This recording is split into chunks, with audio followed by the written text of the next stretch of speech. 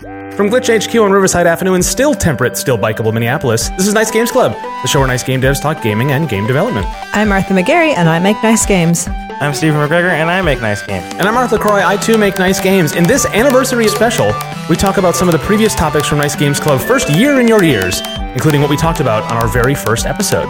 And so, if everyone's ready, let's start.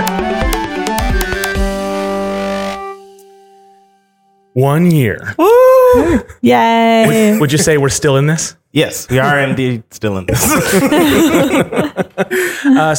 I'm not sure exactly if this will be released on the 1 year anniversary of the first episode's release, because the way we did the first episodes, we built up a couple before we started publishing them. Yeah. But we're recording this as near as possible to the 1 year since we recorded our very first episode, which has a little bit of a fun, it's not that interesting a story, but the listeners might want to know. Yeah. Which is when we started this thing, we didn't really know what we were doing and how we were going to do it. So we're like, okay, we should record like 4 or 5 episodes and then put them all out, and then so that we can get on an iTunes listing, and like there's like lots of little like best practices to get these things out there. And so I think what we ended up doing is I think I published the first episode, but we didn't tell anybody about it. And then the idea was that we'd publish a couple of them, and then we'd start telling people about it. And then a friend of ours picked up on it and started telling people about it. That's right. And I think it was like, well, all right, I guess it's live now. Well, thank you. They were actually really apologetic about like, oh, I didn't know we were, but actually it worked out kind of. We really stumbled into this thing, but I think we know a lot more now, but like, I think we started off on pretty good footing in spite of the mistakes we made. Yeah. Don't you think? Yeah. I'd like to think so. No one's given us feedback in the feedback form yet, so I haven't confirmed. Well, Art has, right? Art has. Yeah. Indeed, Art has. Thank goodness. Well, all the rest of you out there. What are you doing with your lives? Nicegames.club/feedback. Thank you. Oh my God. When people start quoting that at us as a thing that we do, I feel like we should stop doing that. We can't it's now a joke. It's not even a thing. Yeah. It's just a gag now on the program, which is, that's all right. We have a couple of those. So anything else to say about, we have a lot of interesting, we're going to revisit some topics and we're going to get into that, but do we have anything else to like reminisce about up top before we get into that stuff? How many games have we released in the past? Steven. I'm just as good as y'all. I haven't either. So. Well, technically one for me. I released an app, sort of. Yeah. Sort of. It's not like, it's like a separate thing. Yeah. It's not, only like 15 people are using it. I will say though, in doing the notes for these topic revisits, we've all come a long way in each of the topics we're talking about. Like we've taken the next step forward, and that's pretty exciting. So I think as a mark of our own personal development, this show has been a nice, hopefully listeners have followed along with us and maybe know better than we do how much better we are at what we do. Because it's hard for us to see it, you know? Yeah. And that really leads into our very first topic, Stephen. Imposter syndrome. Right. We talked about this on the first episode. It's the first thing we talked about. Yeah. That was part of the point of doing the show, right? Just to help people. It was helpful to know that like a lot of people who listen to us, they get something out of the show. Yeah. And so like having an imposter syndrome, a lot of people brought up imposter syndrome as a favorite of theirs. Yeah. And that was our very first song. Yeah. That means a whole lot. We peaked early. Yeah. It's all downhill from there. Oh, imposter syndrome. So I guess I wanted to bring up like how I've run my own talks. I will have a talk. I haven't done it yet, but after this recording, when this show is released, I'll have 2 talks done. And I've released an app. I've designed a board game. I just finished designing a board game just recently. I've worked for a game studio, an actual game studio, and I still don't feel very accomplished. Mm-hmm. I don't know why. Well, maybe those are not markers of accomplishment. Maybe. Right? Everyone defines it for themselves. Mm-hmm. I think we talked a little bit about that in that episode. Yeah. Like how I think imposter syndrome definitely comes from what you think other people define success as, and that you don't measure up to that. And which is not necessarily always a bad thing, right? Is you do want to look to others and to industry standards and to that sort of thing to judge yourself, to motivate yourself to move forward. But I think that it's really easy to be like, well, I'll never get there. And Stephen, in all you've done in this past year, you still sort of feel like that. I don't know. Maybe that's a bummer, but it's also kind of a good sign that like, it's a feeling. It's not really a thing that's a problem for you, right? It's just maybe you're always gonna have to carry it with you, as we all are. Well, yeah, I suppose maybe I'm unique in that. I I don't know if I want to get into this on the show or not, but like I Open yourself up. It's time. oh goodness. Oh dear. I don't like talking about my problems. Here, as I made a topic about imposter syndrome, what was I thinking? Yeah. Past Steven. You fool. I don't know. I guess in general, I don't have a high view of myself, which I realize that other people are like, yeah, you're amazing, Steven. But I'm like, okay. So So not only are you have some low self-esteem, you also don't trust anybody. yes, Because I know a lot of people have been told you how great you are. I know. It's hard for you to believe, though. Yeah, it is. That's the thing. Mm-hmm. Go Steven. Go Oh, Steven. Well, I think that's probably true of a lot of people. You don't see what other people see in Yeah. you. I mean, you maybe hold yourself to a higher standard, maybe? I don't know. Yeah. I don't know. This isn't the. Oh, Steven. Why don't you lay down? Yeah, right. Tell me how you feel. Let us know your thoughts on Steven at nicegames.com/feedback.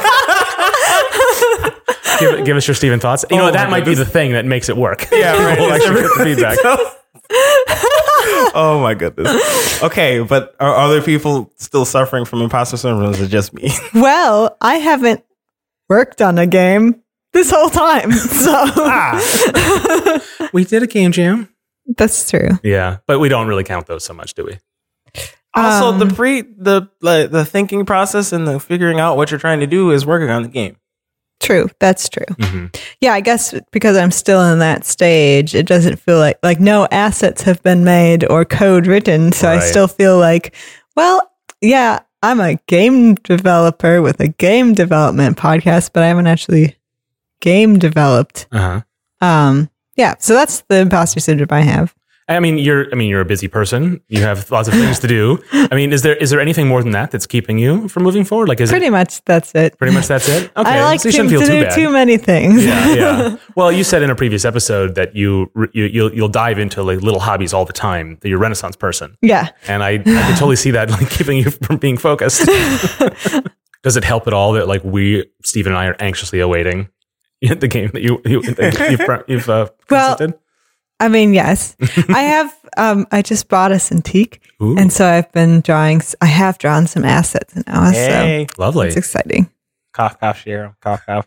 Yeah. No, they're not ready for the light yet. Okay, We'll check in with you on our 2-year anniversary show. Come back to me. Yeah, I definitely still feel it. Yeah. I mean, my game has made progress in the last year in a way that's hard for anyone else but me to see, and that actually is kind of stressing me out. Oh, Yeah, because like the biggest thing I've done in the past year is I've ported my code base to a new version of the rendering engine that I'm using. right. And I remember that was an intense process. It was months of just this thing not working. Like I could not show it to anybody because it was broken. I'd have to pull out an old build. And I finally finished that probably at the beginning of the summer, maybe. And man, it's been a big, like there are problems I used to have with the game where I would run it off of like a pretty powerful laptop and it would just chug to 40 frames a second or something for a while. And I don't have frame independent motion in my game, which is a little bit of a mistake. But it actually also tells me how when my frame rate drops. Like I totally know it. But it's a solid 60 now on low end hardware. It's great. I haven't had a problem with it in months and months and months. And I'm sort of done feeling proud of that. And it's been a while since I finished that big part of it. And I was always telling myself at that point, that's when I'm going to get back to doing more content, getting more of the art styles in the game, starting to really work on the cutscenes and the first single player mode in my game. And I don't know, I've been kind of slow on it. And I've set it aside to work on the holodeck project I did over the summer and putting together a check build, which is this website that I've talked about on the show a little bit. And the past couple weeks, I've done some more work on it, but actually only because I've stepped away from the things I stepped away from my game to. So I don't know. I don't feel great about it. yeah. I still feel when people ask, like I was at a wedding this weekend, my brother got married and it was awesome. But a bunch of people who I don't see a lot, but like see me on Facebook or Twitter or something are asking me like, oh, how's your game going? How's that project? And I'd be like, ooh, how do I do this in a small talk way? Yeah. Without like lying to them, like it's great, it's gonna be out soon, like Yep. or like no, it's in that slog that every game developer has. Let me tell you about how game developers work. Yeah. But I think the shorthand I tell people is like, I'm in that last third where it's a slog and it's tough and it'll come soon. But that feels a little bit like just a thing I say now. Like, I don't know. Oh, and I be also because like a couple people in the community are getting really close to release or releasing or have released. Yeah. And I'm starting to feel like I'm falling behind. Yeah. And that's I don't think I'm falling behind. I feel it. Right. Right. Cause you're not. I mean, maybe I am, but I don't think so. I have enough excuses and I think they're legitimate. Like I think I'm doing fine, but I feel like I'm not measuring up at this point. But my standards are higher than they were last year. That's the problem with imposter syndrome is you can never catch it. Yeah. It's always going to be whatever you are, you always feel like you're an imposter to the next step because you're part of that peer group or whatever. And I don't know, it's a motivator, I guess. It's also a total bummer. Yeah. Kind of. Well, yeah, I was reading an article, which I'll link in the show notes. But this person was talking about how she doesn't think that we should label what we feel as imposter syndrome as a syndrome. Because she's like, it's normal not to know what you're doing. Like, it's normal not to not know everything. And being humbled to the fact that you don't know everything, instead of labeling it something wrong with you. Like, being confident all the time isn't necessarily a virtue. Yeah. And sometimes it will keep you from seeing things that you wouldn't have if you had admitted that, oh, I don't know everything. Yeah. Maybe I need, I'm going to go look at this thing up because I need to know it. Yeah. And so I thought I read that recently. I was like, that's really interesting. Because she's like, yeah, we need more like humbleness she was talking about the tech industry in general. Yeah. Right. Not necessarily games specifically, but yeah, I think certainly the little I've spent in both of those circles, the games community is so much more friendly than the tech community at large. Yeah. Partly because there's more money in the tech community and people are really fighting over real money and they're competing more directly. Games don't necessarily compete with each other as much, certainly at the sort of startup level that tech does. And so, because you're not just competing against the people who are in your space, but also for the venture capital money, for the attention, for all that stuff. And games is a little different than that. And so I can see imposter syndrome becoming much more of a serious psychosis in like a tech startup kind of environment. Oh yeah, I suppose so. And so we tend to have kind of it's all fine, it's normal to feel, but like that's a good point with that article. It's like we should really change the way we talk about it as well. Yeah, her point was that it's not something wrong with you. Yeah, right. Yeah. Yeah. Yeah, I don't know. I think that like we all are doing good. Go team. It just takes time. Yeah. Okay, well, I think in the first show we did the same thing. We like bummed our way to the next topic. So you can do it, everybody. If you're working on your game and you feel like you're not doing as much as you need to, it's okay. We're all there with you. And I have to say, I feel a little bit about this as a podcaster, right? Oh. Like we're a small show.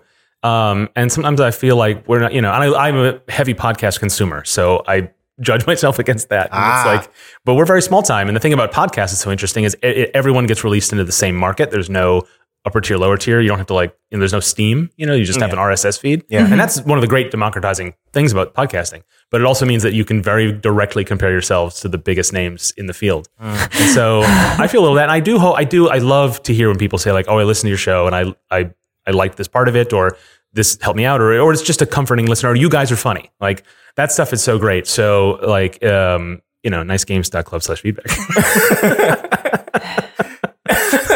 We're bringing it back, Martha.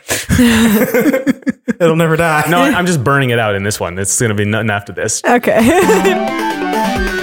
Okay, let's get into my topic from the first episode. At that time, I had just come back from a month of games conferences, games and other types of conferences. I did Oculus Connect, I went to Indiecade, and I went to Adobe Max, which is it's called the Creativity Conference. It's put on by Adobe, and I go to that every year. I've been going to that much longer than I've been a game developer. And this year, I didn't go to Oculus. I didn't go to Indiecade. I did go to Adobe Max again, and it was great. I had more fun at Adobe Max this year than I had in many, many years, despite the fact that it was in Las Vegas. And I hate Las Vegas. Like, I don't drink, I don't gamble. There's nothing in Vegas for me. I go there and it just feels like the whole thing is made out of cardboard. It just like being in that city and it's dry and it's like everything is so crass. Dale and I got into the hotel and we checked in and we're trying to get out of the casino to get to the elevators, right? Because they make you pass through all of it. Like play some slots on the way to your room. And I'm being really cynical about it. But we walked through and someone stopped us and said, checking in or checking out? And we're like, we're checking in, but we already did. And we were so confused as to what this was about.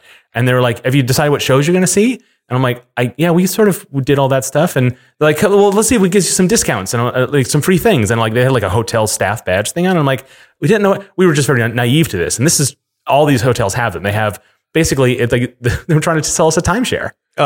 Which is like, God. I know that scam, but I had no idea that it's just every hotel in Las Vegas has a desk to grab married couples. They like those who are married, they're checking in. We can see if we can, and basically what they do is like come to our presentation. Well, but what it was is the guy spent like 5 minutes and we were so confused. Yeah. So he obviously, I think he was like, don't you guys understand what this is? But like, we were so confused and he's telling us all about like, okay, well, but this show, and we're like, no, we don't like, because we don't like Las Vegas. So like, no, we don't need, we don't want to go to this fancy steakhouse. Like we don't want any of these like little mementos, but we felt like, well, they're going to give us something, I guess, for staying here. Like we were so dumb about it. And then finally at the end, he's like, well, here's what it would, and then like, oh, that's what this is. And then we was like, and we just and he walked away and I could see him tear up the sheet of paper he was stretching on. Like it's such a routine for this guy. And it felt so terrible. I hate Las Vegas so much. Everything about it is the worst. But that was a really long preamble. So I had a great time at Adobe Max. I finally learned Illustrator. So, yay for me. I go to this conference every year because I'm a heavy user of Adobe's products. I use, I program an ActionScript, which is an Adobe runtime. I do a Premiere and After Effects for all my video work. It's where I've made most of the money in my life is using Adobe products. So we edit this podcast in Adobe Audition. So like, I'm not brand loyal to a lot of things, but Adobe has actually treated me very well. Like it's responsible for so much of what I've been able to do as a creative person. And so I give them a lot of leeway and a lot of credit and sort of follow them where they go. And I'm happy to admit that. And so I always get a lot out of this conference, but Illustrator, I've never been good at Illustrator. I always do my vector drawing in Animate, which is another of their products. But finally, man, they just updated like a little tweak to the UI this year. And I went to a bunch of sessions and like, I'm all in now. It's amazing because with Adobe Max, like I don't go to any of the video sessions anymore because there's nothing for me to learn there, which sounds a little boastful, but there just isn't. And I always try to do other things when they have new products. I like to learn about those. And, but man, I know Illustrator now and I'm so proud of myself. So like, I don't feel like an imposter in that sense, which is pretty good. But the other tool, and the reason I wanted to mention it on the show now is the other tool is a brand new tool that Adobe has called Adobe XD, which is called Adobe Experience Design. And it's essentially just a prototyping tool. It's meant for designers, not developers, to create like sort of slideshow versions of websites so they can do client presentations. And then it's not, and I'm a designer developer. So when I design things, it needs to be moved directly into production. And I don't like the idea of like I hate like storyboards that then you have to rebuild them in code. And like Martha, as a developer, you probably get design files that you then have to recreate it with tech, right? Well, I mean, I get them for myself because I also do them. Because you're okay. But yes. Yeah, that workflow is such that. But the thing about this tool is that it is expressly a prototyping tool. And this last year on the show, we've been talking so much about it, and Stephen, you'll be mentioning it later as well. I will. Prototyping is so valuable, and definitely, Martha, I want you to be using this tool to prototype your point and click because it's basically just HyperCard.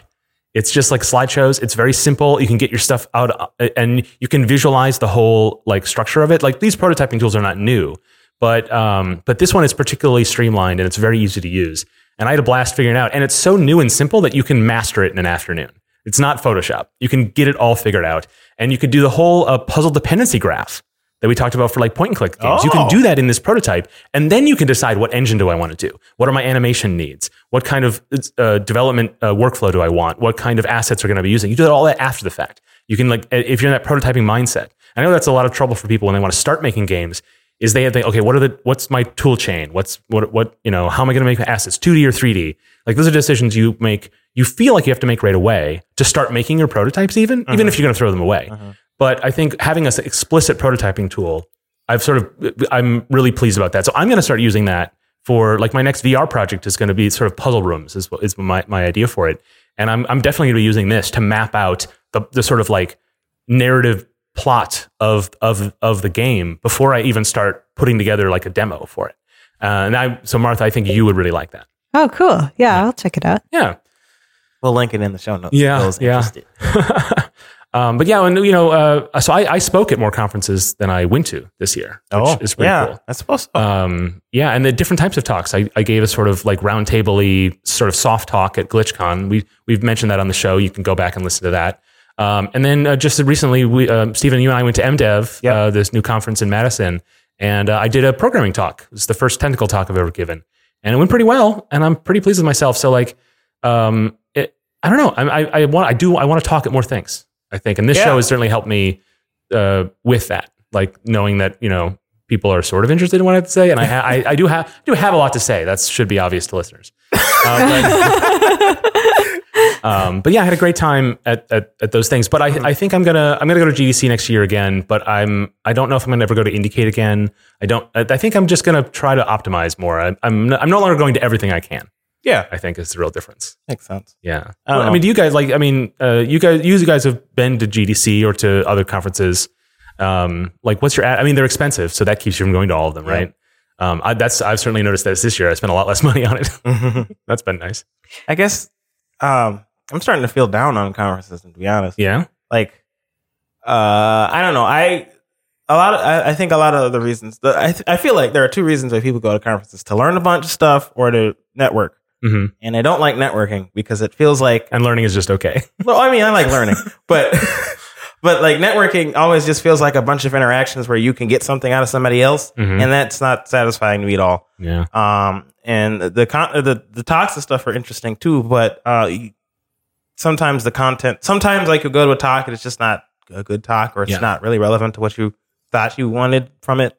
And then sometimes it's amazing. It always feels like it's either a really good talk or a talk. So I don't know. I feel like conferences are kind of hit and miss. That's true. I like conferences because I like to be with people I enjoy being with. And so a lot of times when I go to a conference, there will be people I know, and I can talk to them about stuff that happened in the conference. So that's fun. Yeah. But I don't know. Yeah, our industry is interesting because, I mean, especially for independent developers, because we have to pay our own way to these things. And for the most part, anyway. Sometimes you get help, like organizations like Glitch. Right. Glitch has GDC tickets they get every year and they give out to people, which is awesome. The first time that I went to GDC, when we went, it was through that program, and I'm so thankful for that opportunity. But, it's not like other types of conferences which are paid for by your employer. It's great if you can get it, you can swing it, but...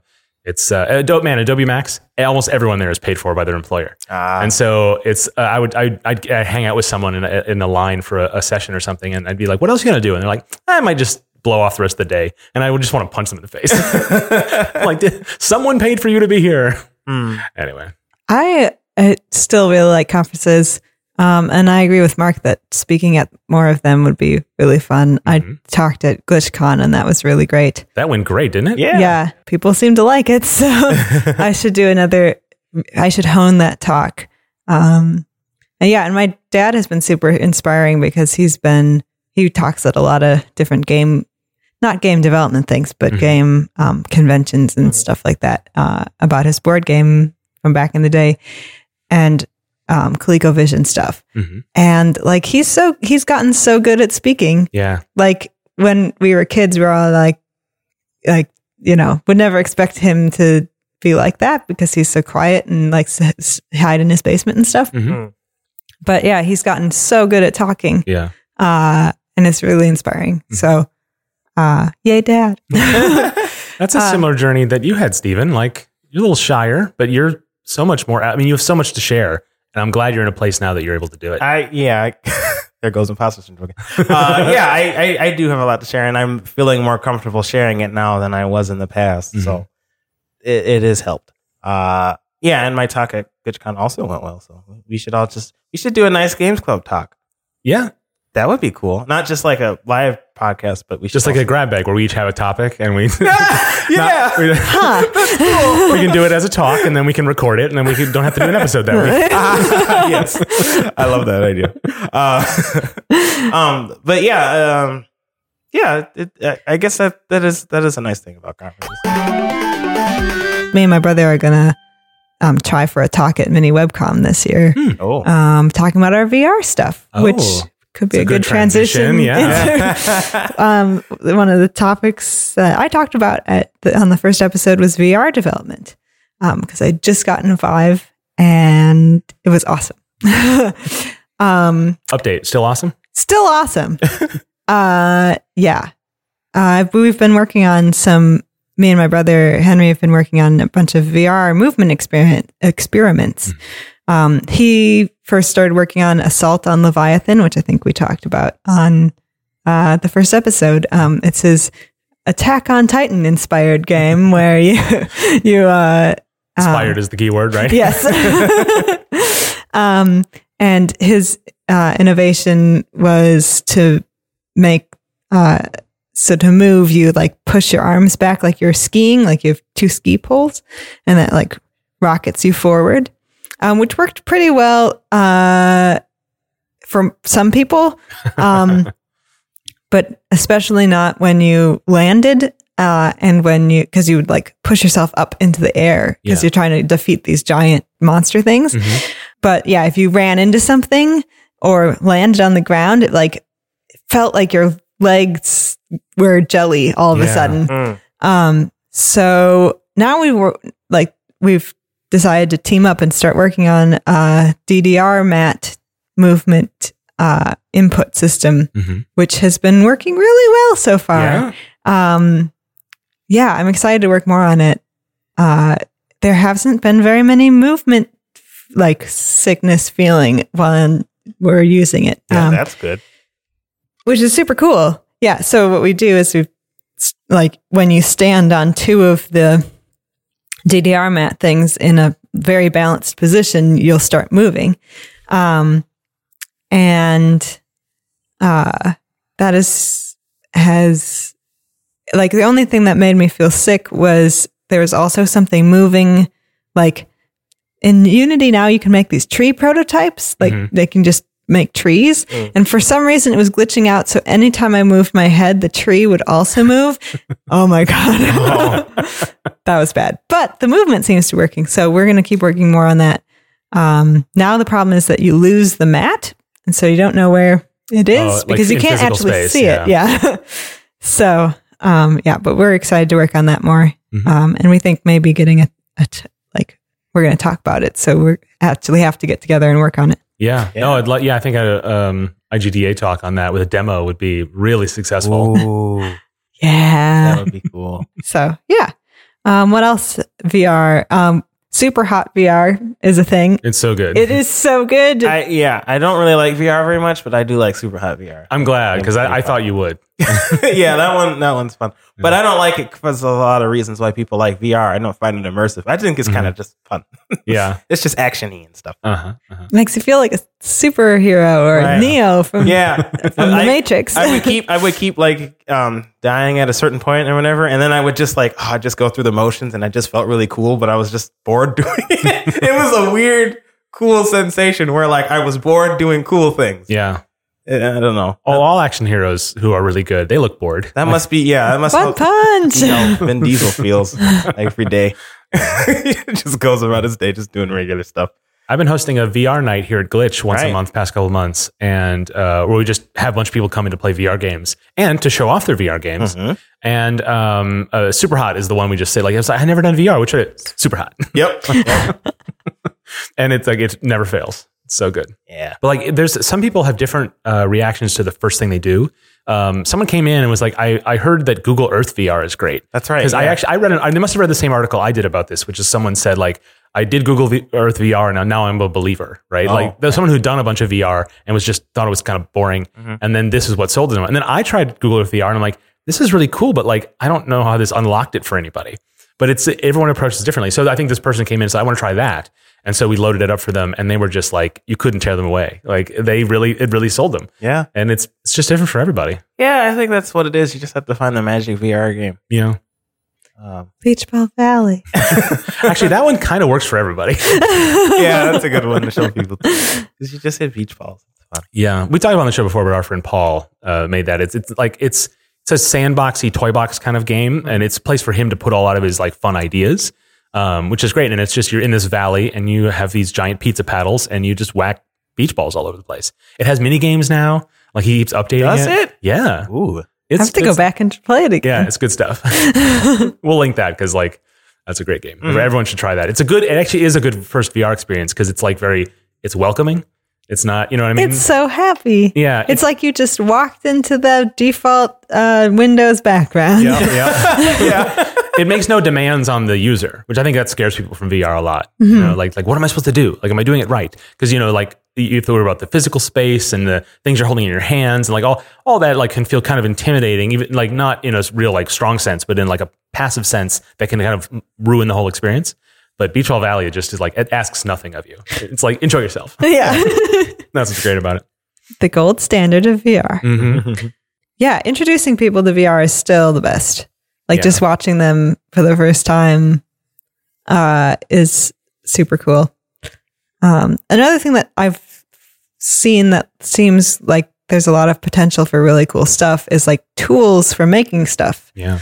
Like Blocks by Google came out, which is a 3D modeling sort of thing for VR.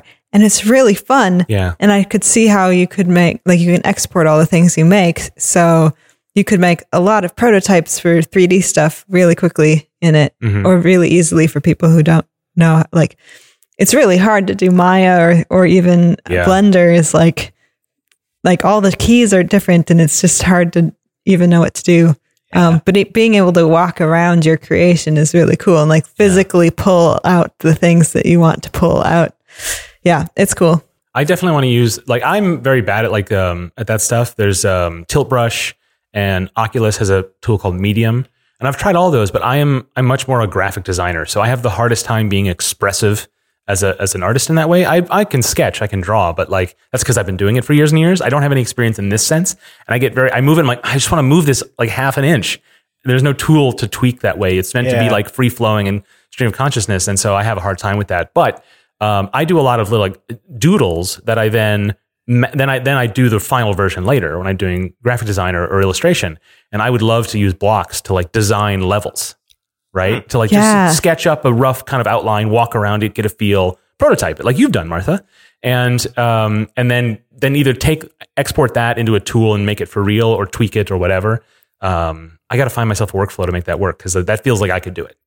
Yeah. I really want, like, I hope that some company develops something that could be as powerful as like Photoshop or Blender or whatever, but in VR, because that would just be so cool. Yeah. I could see it being really useful for people for making other games. Well, was it an accessory maker? It might be Logitech, it might be Razer. I don't know. We'll find out. Just put out a keyboard that has a vibe tracker on it, and then it works with like Leap Motion, and so and then it virtualizes the keyboard in your virtual space. Oh, cool! So like that's the thing that a tool like that needs is more robust interactions, right? You can't just have your hands and triggers. Like there's too many things to click, and then it becomes just too, especially when you have your hands floating in air, like that's just physically demanding. But being able to be at your desk, or maybe go back and forth, like have more, having keyboard shortcuts, is a big deal. So like more tools like that. It seems silly, but like you're like, oh yeah, you know what? That really could unlock a lot. I think the first market for it is like mouse and keyboard games, which is like that's cool, I guess. But like because I'm not a mouse and keyboard game person, I'm looking at it much more in the like, man, that powerful array of keys to do lots of stuff in tools. That's awesome. Mm-hmm. Well, you have a note here. Still can't make any money. Yeah, there's like been a lot of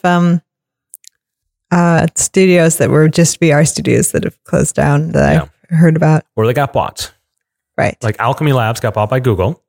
And that's a great story. That's a great story for them. Although weirdly, they probably didn't need to be bought. Like they were the most popular VR. They were doing okay. Yeah. But good for them, I mean, that's probably why they got bought though. Right. It's because they were so popular. Yeah. Yeah. Well, a lot of times the sort of the startup plan is to like have a proof of concept, get popular, and then have someone else buy you so that they can make the money off of it. Yeah. But Alchemy Labs seemed sustainable. I think this was too good to be true. And like Google is so invested in it, and they're also platform agnostic, which is useful for a corporate owner. Yeah. So like Alchemy didn't have to like adjust they didn't have to cancel their PlayStation version, anything like that, you know? Right. Yeah. Oh, yeah. That would have been awful. Mm-hmm. So my theory on why VR isn't making money is because it's just not accessible. It's expensive. It's not just the equipment, but the software, the PC you run it, the space you need for it. Yeah. Like it's hard. Like Martha, you had to dual purpose your dining room to make it work, and that meant you used it less, right? Yes. Same with me. Like I go back and forth between my home office and Glitch, and so it's hard for me to have a permanent VR space. And that's made it kind of tricky. Like it's not just the dollar amount of the headset. There's much more to it that makes it There's inaccessible. technical and logistical issues that are just very daunting for people to just even try out. And not only that, but like it doesn't like it's really hard to recognize what's cool about VR until you've tried it. Mhm. But if you haven't tried it yet, then you're just not interested in it. Yeah. Like I hadn't tried it for the longest time. And I guess I'm still not that interested in it. But before that, I was like, "But I have real life. I can just do real life things. Who needs VR? Or I can play video games. Who needs VR?" Yeah. So There hasn't been like everyone, even people who are really into VR, you could take VR away from them and they could still have a fulfilling life. right. You know, it's not something anybody needs. And I think that recognizing that is actually important to its success instead of trying to convince people they need it. Mhm. You know? Yeah. I mean, video games are like that. No one needs video games, right? It's true. But even video games are much less. They're still fairly expensive, but they're much less of an. It's accessible. It's more accessible. Yeah. It's more accessible. And it's like, you know, everyone said, oh, we're in year 2 of this big revolution. Come back to us in 30 years. Like, yeah, but what do we do now? Right. Like, I'm perfectly happy to trust that it will be more accessible later. But like, I'm not interested in waiting. Like, I want to be part of the getting it there, you know? Well, PlayStation VR is pretty popular That's among true. people who have bought PlayStations. Isn't that the most popular VR? Yes. Mhm. Okay. And people use it the most. Like of the, I think I read an article, maybe we'll link it if I can find it again. But that some group did a study that found that PlayStation VR users use their PlayStation VR more than other VR owners use their other VR things. That's not surprising. I would imagine with PlayStation VR, you just have to turn it on and put the headset on. Whereas with the other things, you got to set stuff up. You got to make sure you got enough space. It's more of a because hassle. PSVR, it's just a single camera. It's basically a Kinect, a depth sensing camera that you put on your TV. It's probably already there. And then, it's most of the things are designed to be seated or standing or like moving a foot. It's volume tracked, but like they don't expect you to have the space that a Vive does. And so that makes a big difference because then developers can target towards a much more universal experience. Yep. And you know, I don't know. The library on PSVR is good. It's got the only like AAA stuff, right?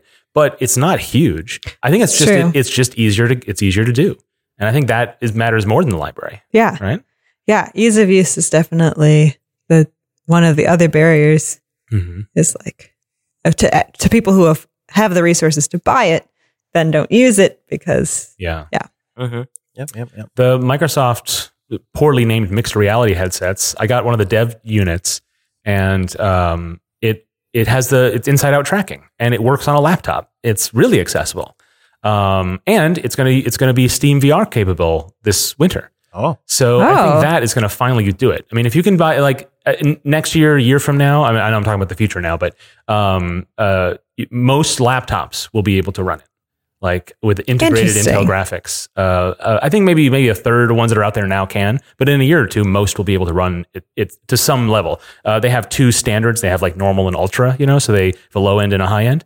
To allow, you know, so the low end is not, I think it's only 60 frames a second, which is like not great. I think it's interpolated for motion, but like the frame rate is still 60, which is like, that's the very lowest you can get on a VR headset and still be comfortable. But like, you know, if you only got a laptop that can power that, it's better than nothing. The headsets are cheap. It's inside out tracked. The tracking is incredible. It's all based on the HoloLens technology. Oh, and cool. It's a Microsoft, it's a Microsoft spec that all these other headset makers are just putting in there. So it's standardized. And Acer has a really cheap one. Samsung has a little more premium one. So you can get in at whatever level is comfortable for you. The controllers are made by Microsoft, so they're standard. And once it's got the Steam library, because the Windows like universal platform stuff, there's not a lot of it. I mean, and I think that's just a chicken and egg problem for that platform. But when it works with Steam VR, like you can play Superhot on your laptop. with this thing for $400. Like, which is Oculus is cheap now too. But like, I think that's going to be just having more options, because the competition is good, but having people get in at different levels is also good. Yeah. Right. So I'm looking forward to that actually working for people. Yeah. Well, when you're making VR things, you're going to need to prototype stuff. I don't know. Still bad at transitions. Never get better at this. Oh, promise me that. Okay. That was amazing. This is the second half of the show now. Yes, That was our first episode. We revisited those topics, but now we're going to pick each a topic from the last year that sort of we wanted to just bring up again. It's kind of another little look back at memory lane. Yeah. I like that you put the title episodes or the name of the episodes in the section, because I don't remember the context of pick up all the things. Yes. Steve's you're talking about prototyping. Yes, prototyping. And which is the topic you picked for our episode 19, which aired in March 28th, 2017, episode Pick Up All the Things. Yes. I still don't know the context. Martha said it, I think. Oh, okay. That seems like a thing Martha would say, right? Probably. Yeah. Mm-hmm. Yeah, I remember in that episode, I was like, man, prototypes are amazing. They're the best. Now I'm like, they're pretty good. They're good, I guess. Yeah.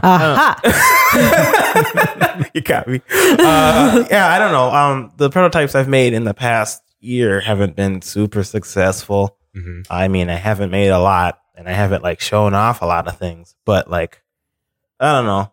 I feel like maybe I'm just like trying to explore stuff, and so I don't really want to share the prototypes, because I just want to see what I can do and what is interesting. Mm-hmm. But yeah, I don't know. They haven't been super interesting yet, right? And maybe I haven't figured out the best way to prototype certain things, because sometimes I feel like paper prototyping isn't the best way to approach certain video game ideas. And sure. Did I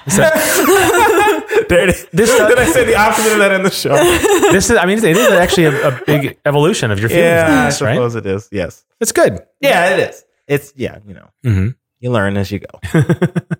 Right. You should just use Adobe XD. How much is that? It's part of the Creative Cloud subscription. So if you've got, I know. Okay. That's tough.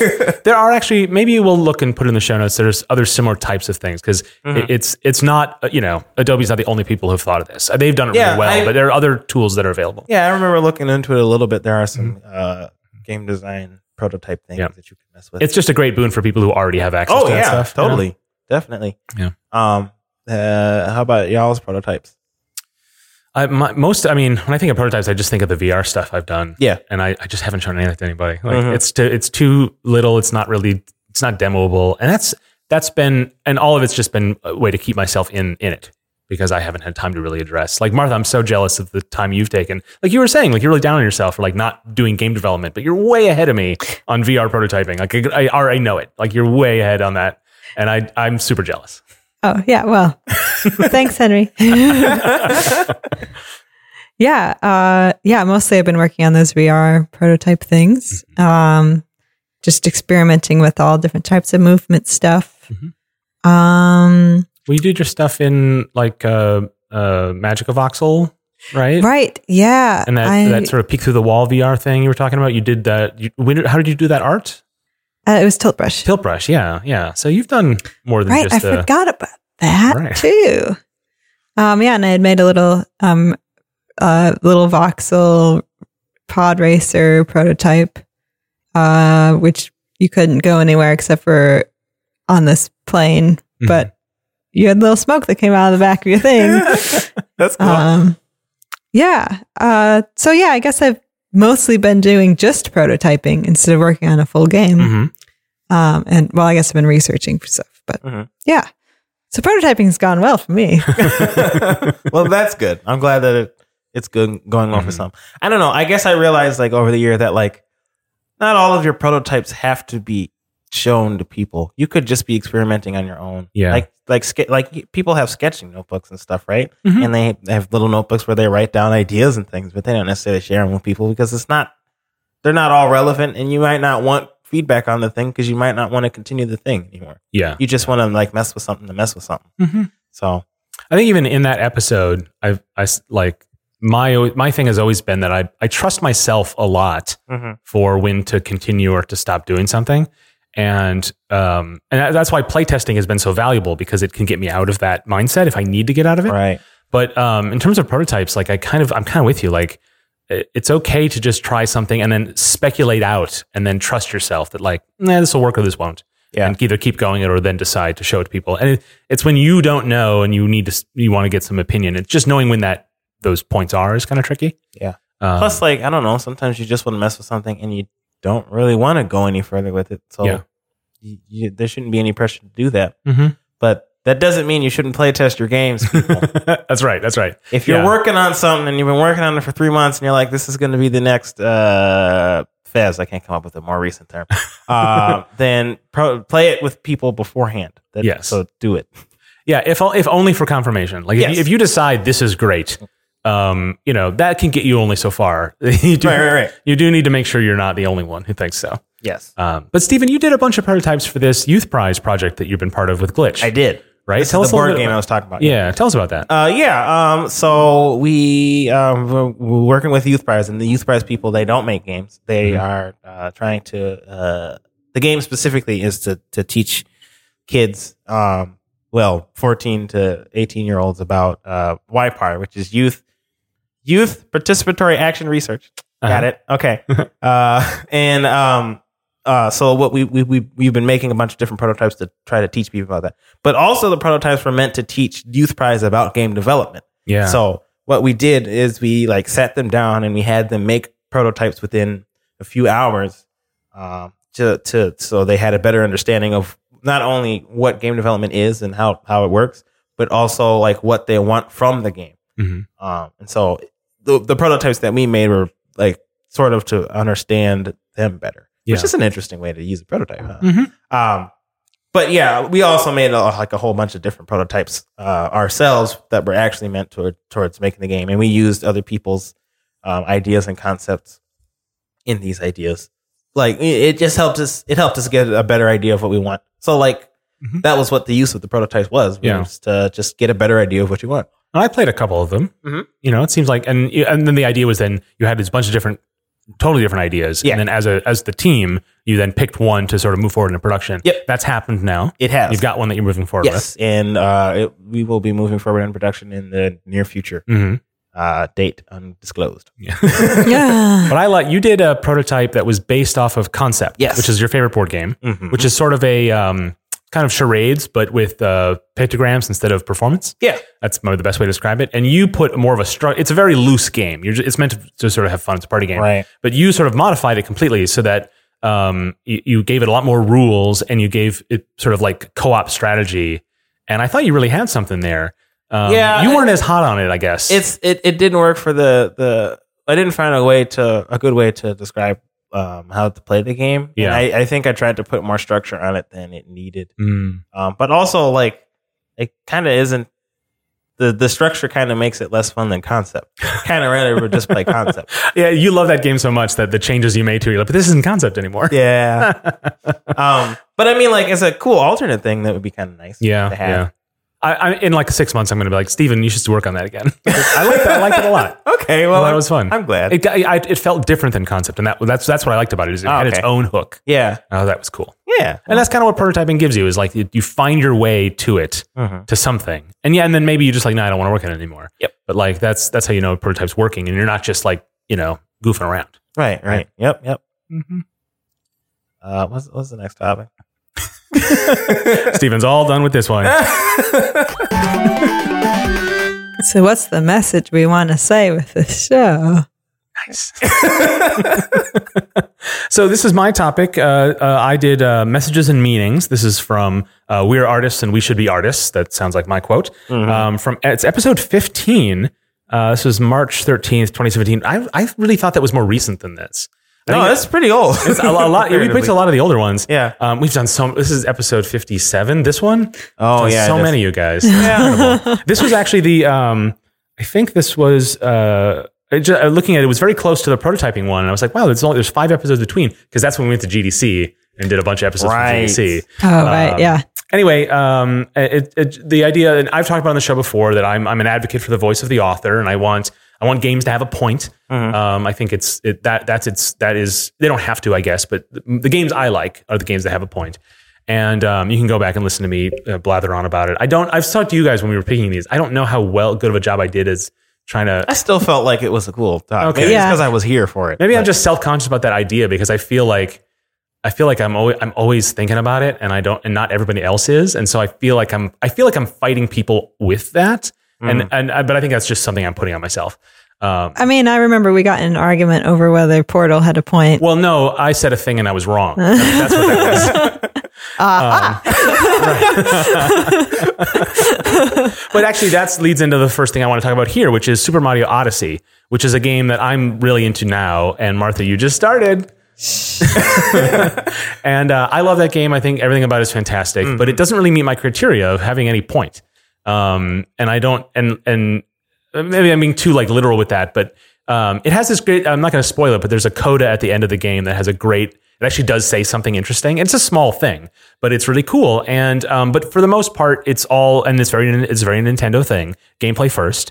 And it has this travel theme, Odyssey, travel the world, but it's really thin. I don't feel like I'm traveling. I disagree. Yeah, but completely. But it's like I'm playing Super Mario 3 and I go from giant world to pipe world. There's no different from going from Metro Kingdom to Lake Kingdom. It's complete. Okay. Well, okay. So I'm biased, and we'll probably talk about it a little bit in the next topic because I went into it before. But I'm sort of into Super Mario lore, which is a weird statement to say because that's barely right. any lore. Mm-hmm. But it was really cool to be able to go to all these kingdoms and stuff, and they all have their own things. In the travel guide, when you open it up, there's little details. I should read more of those. Yeah, those are so cool. There's little details in all of these different kingdoms and stuff, and I find that really interesting. I did say I love that the map is a fold out travel agent map that you got at a Crazy Cap shop. Yeah. All that, it's so charming. It has the Nintendo polish. It's all really great. It just didn't feel like it amounted to much to me. It doesn't seem like it was saying much other than this is Mario, but he's traveling instead of just warping from world to world. Well, I mean, it's not saying anything about travel, to be fair. And then it's under no obligation to, right? But it got me thinking about the games I like the most are the ones that have a point. Certainly the games I want to make, I want to have a point to it. But I think I did touch on this in that episode. It's I don't want anyone to be putting out their opus, right? It's not, I don't want, games don't have to change the world, or a game doesn't have to change the world. Right. But I feel like you have to have, when you're making it, I think that, I say have to, but take that with a grain of salt. I feel like you have to have a direction of your own. It's not just find the fun. I think a lot of people really are about that. And I think that seems there's so many games and they're all so fun. I don't know what you're adding making another fun game. I brought it up a few episodes back where games don't just have to be fun. Right. Yeah. Right. Exactly. The fun is just one part of the media, and it's an important part because of the interactivity. I'm not going to say that games are too fun these days, but darn you kids and your fun. But games. I think about Mario Odyssey, and I'm a lot of the meaning in it is about the play and about the types of games that can exist in the world. At this wedding I was at, someone was asking me hey, you're into video games. Do you get that Switch? And I'm like, yeah. Well, what games do you play on it? Do you get Zelda? I'm like, yeah. And I'm playing Mario, and it's yeah. I'm thinking about getting that for my kid. But then I want to play it too. And I'm like, yep, that's what Nintendo is. That's it. I mean, everybody knows that about Nintendo. But the idea that, games can be for everyone, I think is pretty important. Yeah. And it's is that enough to me? I don't know. I'm trying to hold my theory together. Do you know what I mean? Yeah. Well, I don't know. I guess I think what Super Mario means a lot of times is just pure joy. Particularly those kinds of games like Super Mario 64 and Super Mario Odyssey. They're just supposed to be fun little worlds that you can run around in and have and enjoy and things. Mm-hmm. And that's why I kind of like Super Mario Odyssey after I finished the main story, is because I can't spoil things because it just came out. Yeah. Man, it feels weird to not want to spoil Super Mario. Right. Also, Martha's here though, and she's playing it. Yeah. So, what do you think? So why are you not excited about playing Mario? What's the deal here? Well, because I told everyone on the podcast that I don't like Mario. So now I'm like going back on my brand. If I'm like, yeah, I really like Mario. It's really fun. I only played one level. Now I really want to buy it. And it's the best. Uh-huh. Yeah, well, we're all contradicting ourselves this entire episode. So. Yeah. We're all growing as individuals. Yes, right, growing. We're learning to hate prototypes, not care about meanings, and love Mario. Oh my God. It's true. It's like Nega Nice Games Club. Yeah. I don't know. I guess the sort of thing I'm getting to is I'm refine. I haven't changed my feelings on this. I'm just trying to refine how I express it because I do, and a lot of it is from the conversations with the game makers when they talk about like what they want to put in a game and why. I'm always asking them why. What's the point? Why are you doing that? And they're like, and I like, and it might just be that they are not expressing it, right? Not that I've caught them or something and not having a point. But I'm always looking for a language to talk about this sort of thing. Why does this exist, and why should I be engaging with it, other than just a pastime, other than it just being fun? Because I want to use every minute of my life for something important. I guess since so stupid. That's not a bad thing to say, though. Like, I know. I mean, because you only live on this earth for so long. Yeah. So every minute you should spend things enjoying things, and if that helps you enjoy things and you get more out of the content, then I think that's important. And I think that's probably a lot of why I don't play. Like I play a lot of games. I don't play as many games as other people play.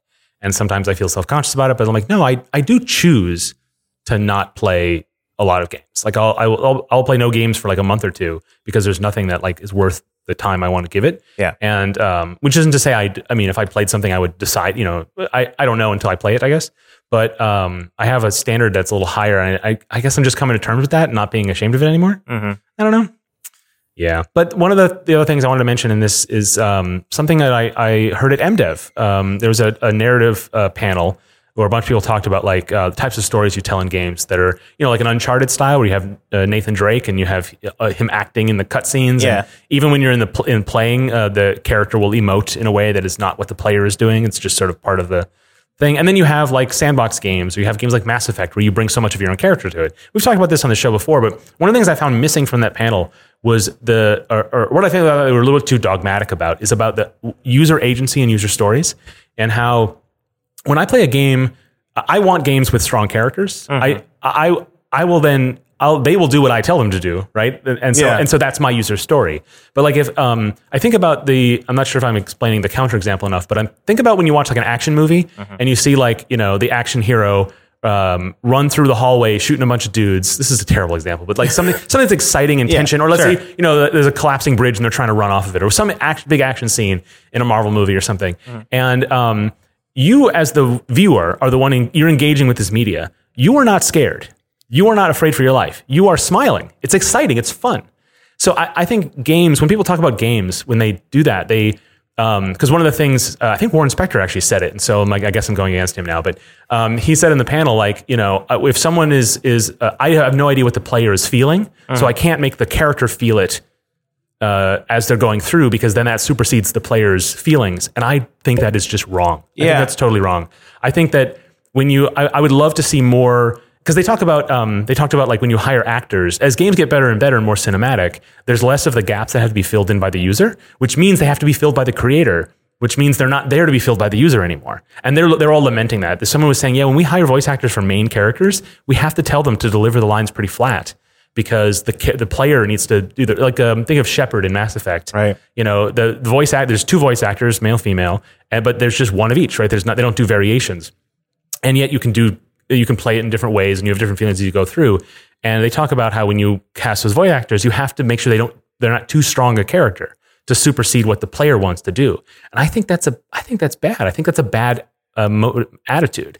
Well, it's like the ingenue in a play. Like they usually have the most boring part because you're supposed to, like the audience is supposed to identify with them. And then everyone else is the character actors who get to be big and react to everything that's happening. The audience proxy becomes the one. Yeah, that's a good point. Okay, so that's a standard. That's a trope. That exists. Actually, that's very funny because this is related to Super Mario. Mario has like no personality, right? He's just happy. Yes, and jumps high and is a plumber, except maybe not really a plumber. In the newest one, he does like little funny things while you're walking around. Like he'll like be like, "Oh my gosh, it's really hot." Oh yeah. Or like I don't know. Right. See, I would say that's an example of the opposite. I mean, Martha's touched on it. Is that he has tons of character. Well, okay. I guess he expresses human emotions, But what's like most people. No. I've got something here because what's nice about it is you think like everyone has his own problems you have to solve, and so there's little mini plots. But the whole time he's wahooing his way through the whole thing. Yeah. Right. And what that does is that gives you as the player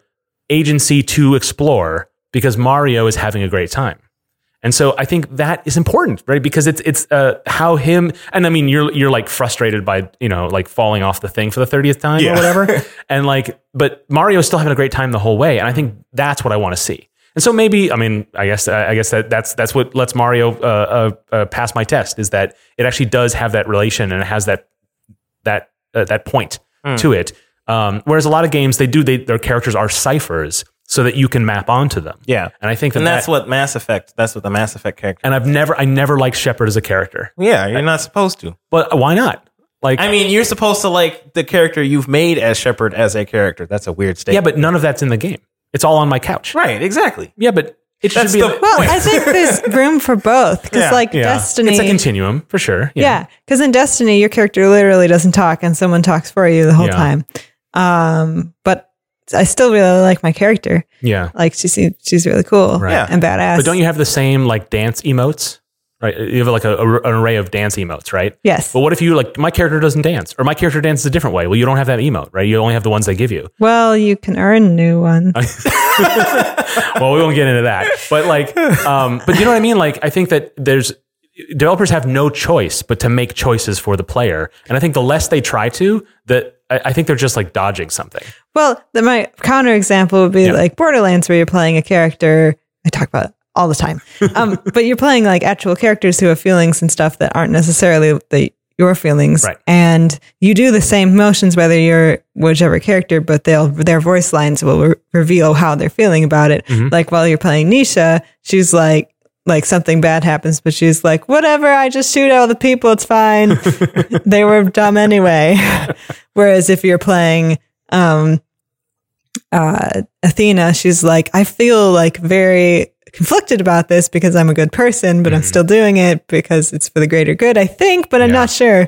But like it's the same exact motions that you're doing. Yeah. But you get to experience two different characters. Yeah, well, because it gives the player some option and some agency, but it also lets the author define the space that you play in a way that isn't like, I think that just the more open-ended you make it, just the less choices you give the player, right? Then the player has to do not the work, but they have to like find the meaning of it, and then or make their own meaning.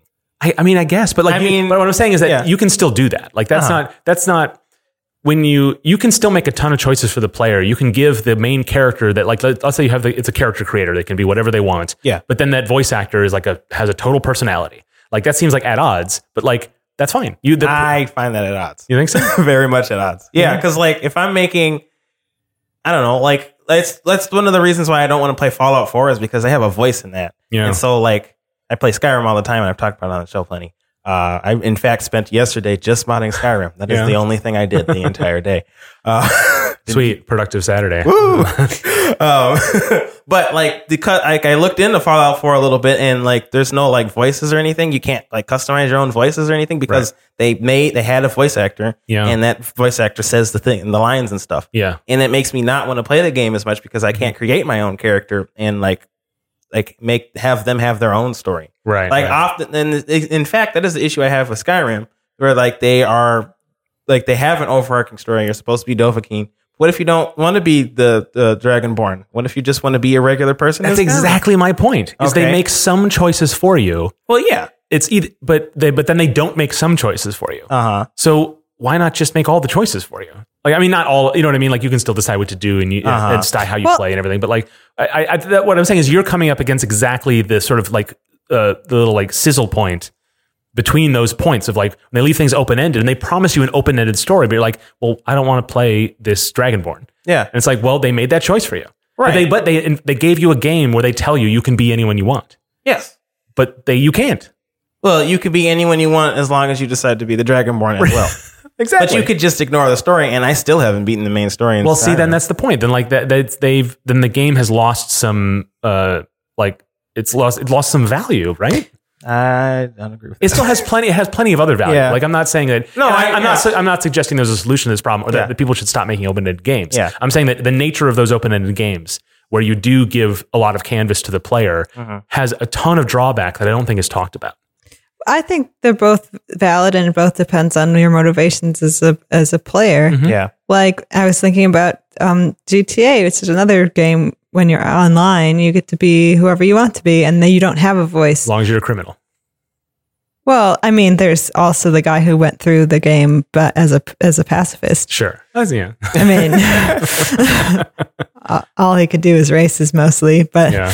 I'm just saying that there's value in both sides of it. Yeah. And I guess I see what you're saying, Mark, where open-ended isn't necessarily as open-ended as people think it is. Mhm. But then if you make it too open-ended, you're literally just in a sandbox. Right. Like, so And some players want that, but then I think they it's just a different game at that point. yeah, I think so. there's Each one's a different game. There's some structure that's needed for the sandbox part of it to be fun. Right. I don't know. I don't know. I think that a lot of developers are lamenting the fact that like they have to make some of these choices, and it's better to let the player decide. And I feel like that is I don't know if that's the greatest I attitude. think that, I wouldn't say that there's a hard and fast rule to this. I would say that with if you're trying to make a game where the player is supposed to make a bunch of choices and stuff, design the game. Basically, just know what the heck you're trying to make when you're making a game. Right. It kind of always comes back to that, right? Yeah. Right. That's the whole thing. That's a great note to end this topic on. Yeah. We'll come back to this when I have my head even clearer about it. Right. Might take a longer than it did this last time. We have to work on your strategy. Ooh. For- Oh man, you are on fire today. So the last topic today is strategy guides, which is from Will You Be the Best With Me, episode 8. Yeah. Oh, wow. That's an early Real one. old. This is a vintage Nice Games Club from January 23rd, 2017. It's aged well. like a fine wine. I remember this topic because it was a lot of fun to do. It was so much fun, and that's why I picked it mostly. I don't have much to say on it, but I just loved it so much. Remember that, listener, when you listened to this topic and it was fun? Yeah, just turn this episode off. Go back to episode 8.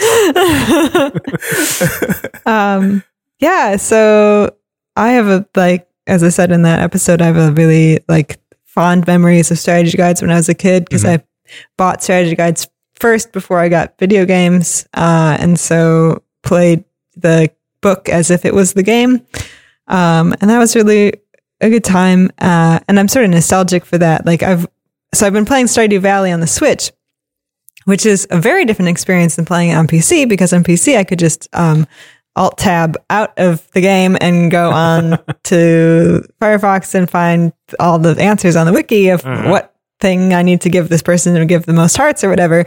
But on the Switch, I have to experiment because it's You have to do what the game intended you to do. yeah, because I'm using my screen as my one screen I have set up as the Switch's screen, not the computer's screen. So then I could go on my phone, but the wiki is not really optimized for phones very well. Right. And it's just a lot of work. So I have to do trial and error, and it's a very different experience. And I feel like I've just been I want a paper Farmer's Almanac for Stardew Valley.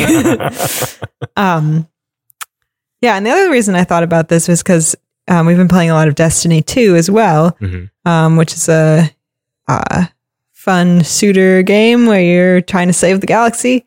And it seems like there's everyone I've been playing with a lot of my friends, and we've been talk on Discord online so that we can play it all together. And it seems like there's this misinformation vortex around the game, because everyone's like, oh, wait, no, you shouldn't do those missions because you've got to wait till you're light level 260 because otherwise you the drops you get won't be as good. And then someone else will be like, no, I just read this thing that said that you could totally do them now because you can it won't matter. You can just level those things up later. Oh, wait, no, but I read that you couldn't level them up unless no one knows what's going on. Yeah. And I've gotten lots and lots of different pieces of information about what you should do to optimize your experience. And so, and I think there are things out there to go read, but it's been making me wish that there were paper guides again. Yeah. Just a definitive, this is right. Yeah. Yeah. Well, even strategy guides got it wrong sometimes. True. Like there was a Super Smash Brothers Melee guide, and it said that you could get Ditto, and Ditto would like copy another character and then fight for you. Oh or my with you. God. And it was so cool. And me and my brother spent hours trying to get Ditto, and Ditto's not in the game. It was like that. Was that just misinformation? It or- was just wrong. And I think they had like Ditto might have been in the game. I'm just for a saying, period of time. why would you write that unless you were trying to trick people? Well, I don't know.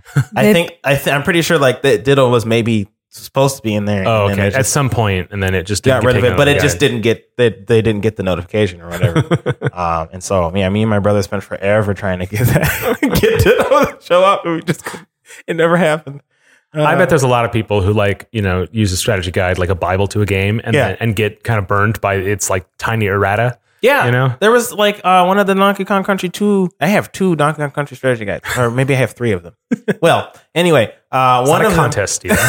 Yes, it is. I mean, you have that many more than I have, but But one of the strategy guides is missing an item, so I had to go to the other strategy guide to find that item. Because I noticed like I would get to the end of the level, I'm like, hey, I don't have all the DK coins or whatever it was. And I had to go to another strategy guide to get it. So sometimes they're wrong, is what I'm trying to say. That's true.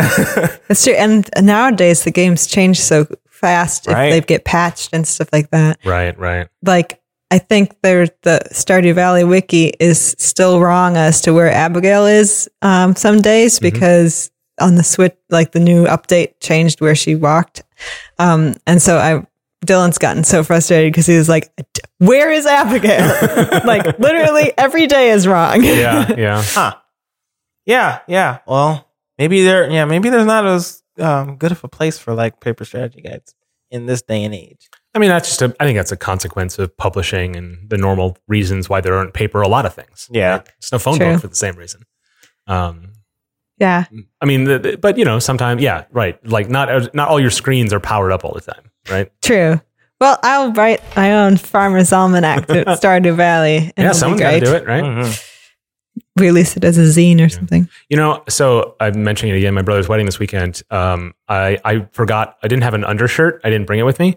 And he got married downtown Minneapolis, and there's a Target just a couple blocks away. So I'm like, I'll just go there and grab a shirt there. So I was there, and I had actually some time. So I just wandered around a little bit. And there's a Super Mario Odyssey strategy guide, a printed one that they have made. Martha, that might be up your alley because you just started that game. Oh my God. I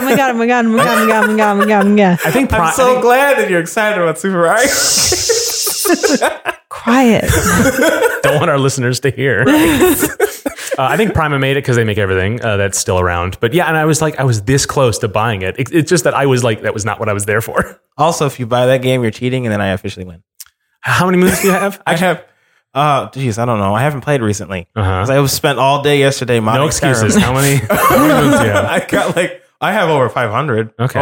I think Over I got 5,000. not quite that many. I think I got over 600 recently. Okay. I have 585. Okay. So I am catching up. Dang it. I beat the game. Uh-huh. And then I have not gone Yeah. to all the kingdoms. What? What do you mean you haven't gone on all the kingdoms? Spoilers. Oh, never mind. Okay. So, and I'm just saying, maybe my strategy of slow rolling it we'll see. It's less fun though. We'll see. Well, once we declare this silly contest over, Yes. at least to a point, we should check to see how many hours we each put into it. Okay, yeah. Because it's probably similar, but who knows? One might be way more than the other once we get there. I have no idea. And then we'll do an efficiency rating. so that one of us could still win. Well, yes, Even though exactly. the That's other exactly right. one- Okay. You know me well. Well, that sounds fine. But I thought of that because there's a section near the end of the game where I got a ton. You might even say, no, I'm not even going to spoil it, but I got many, many stars in one area. Yeah. And so it hugely bumped up my number. And I was like, I should ask Steven, how close am I getting? I was like getting giddy about it. Oh, great. You started this. This is not my fault. Yeah, I know. It's on me. Well, I got to end it. Yeah, Martha, you got to get that strategy guide because then you can just outpace us all. Yeah. Haha. Cheating for the win. Well, we play by our rules. You play by yours. And we all win at the same standard, I guess. It's not fair, but that's how it works. Yeah. That's life. Yeah. All right. Does that kind of close out this anniversary show? Yep. Thank you everyone for listening. Yeah, to I us. did want to, before we really close it off, I want to do a quick meta at the end here to talk a little bit about what's coming up for the show. So maybe future plans. We talked a little bit about this. We a little bit behind the scenes. We meet every month to sort of, plan out the topics for the next month, see if there's anything we need to do some, business, a clubhouse business. It's a business. And it's where we come up with new formats when we have them. And one of the things we definitely want to do is we want to start getting Martha and Steven doing intros and start switching up a little bit of how we do it. And I'm kind of excited because that's kind of what I've always wanted. Well, we've done that a little bit already. We're doing 2 topics. That's actually, and that's a big part of it is that we've gone from 3 topics to 2 topics. And part of that is because we talk longer now, right, than we used to. And so, we've had 90-minute episodes, and that's great. And this is a 90-minute episode, or it's getting up to it. Well, it's a special case. Yeah, that's fine. We had 6 topics. We're very efficient. Yeah. But we've been doing 2 topics, and I think that's worked out really well because we can put a little bit more energy into each one. And I think the concern is then someone sits out. So that person is going to MC future episodes. So we're going to start doing that pretty soon. So get excited for that. I'm really excited for that. Yeah. But yeah, otherwise we're just going to keep trucking. Like I say, we haven't got as much feedback, nicegames.club such feedback as we want, which is why we have to keep saying it. But the feedback we've gotten has been really positive. We've been so thankful to listeners who have contacted us, who have talked to us in person, who've helped us with topics on Reddit. Who've been on the show. Yeah. Like our guests, we do a guest a month, and it's not the easiest thing, but the people who, but it's not that hard either, right? To get people also, we buy you dinner. That's right. Yeah. Our last guest was like, "Oh you buy me dinner after?" Because we've never said it on the show, but that is right. So if you want to be a guest on our show, it's free dinner for you. Yeah. But yeah, I guess we're just going to keep on trucking. Yeah. Right? Choo choo. Wait, that's not a truck. It wouldn't That's be a Nice dragon. Games without a mixed metaphor. All over the. But I also want to thank the people who helped us sort of get this going. The people at Glitch, Ava, Nick, and Katie have been really fantastic. A huge supporter of us. They give us the space, they give us the time, they give us their attention to let us do this at Glitch. There are things you need to keep a regular podcast going. You need discipline, you need a plan, you need equipment, you need wonderful co-hosts, but you need the sort of stable environment. And we get that from Glitch, and they've been helpful for us to help find guests to get, and they're just a wonderful place in this community. And they're responsible for so much, and a little bit of what they're responsible for is making Nice Games Club exist. So thanks to them. Yeah. All right. And with that is our show, and that is our year. We've got another one coming up, and many more after that, I hope. Maybe we'll release a game next year. Maybe we'll argue some more. Maybe we'll finally talk about free-to-play. No, wait. Forbidden topic, Mark. I'm just saying, no one knows what the future holds, least of all us. But that is our show. If you have not already, subscribe to Nice Games Club in your favorite podcast app, and be sure to give it a good review if you liked it or are nice like us. We need to know you're out there, so leave a review and tell all your friends too. Let's see if we can get some more listeners in the new year as well. Yeah. Of course, the feedback form again, guys. What's that feedback form? I forgot already. nicegames.club/feedback. Thank you, Martha.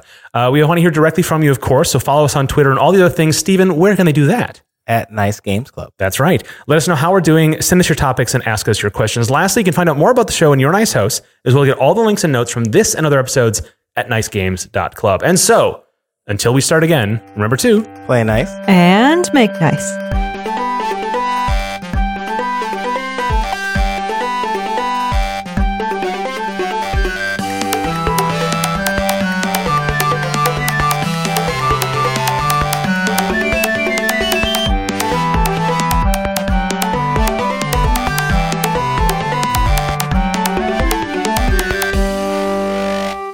I don't know what else to talk about.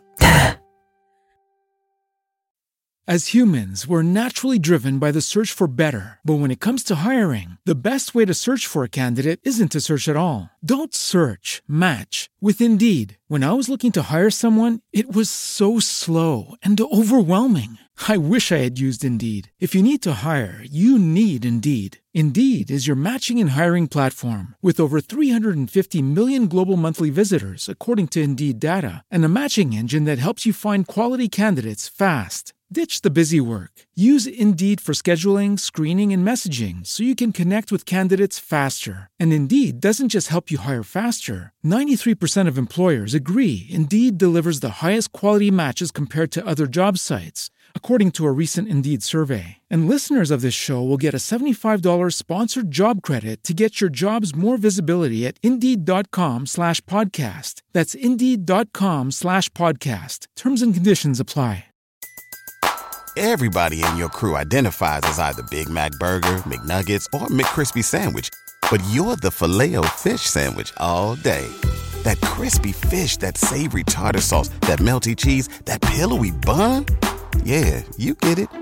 Every time. And if you love the Filet-O-Fish, right now you can catch two of the classics you love for just $6. Limited time only. Price and participation may vary. Cannot be combined with any other offer. Single item at regular price. Ba-da-ba-ba-ba.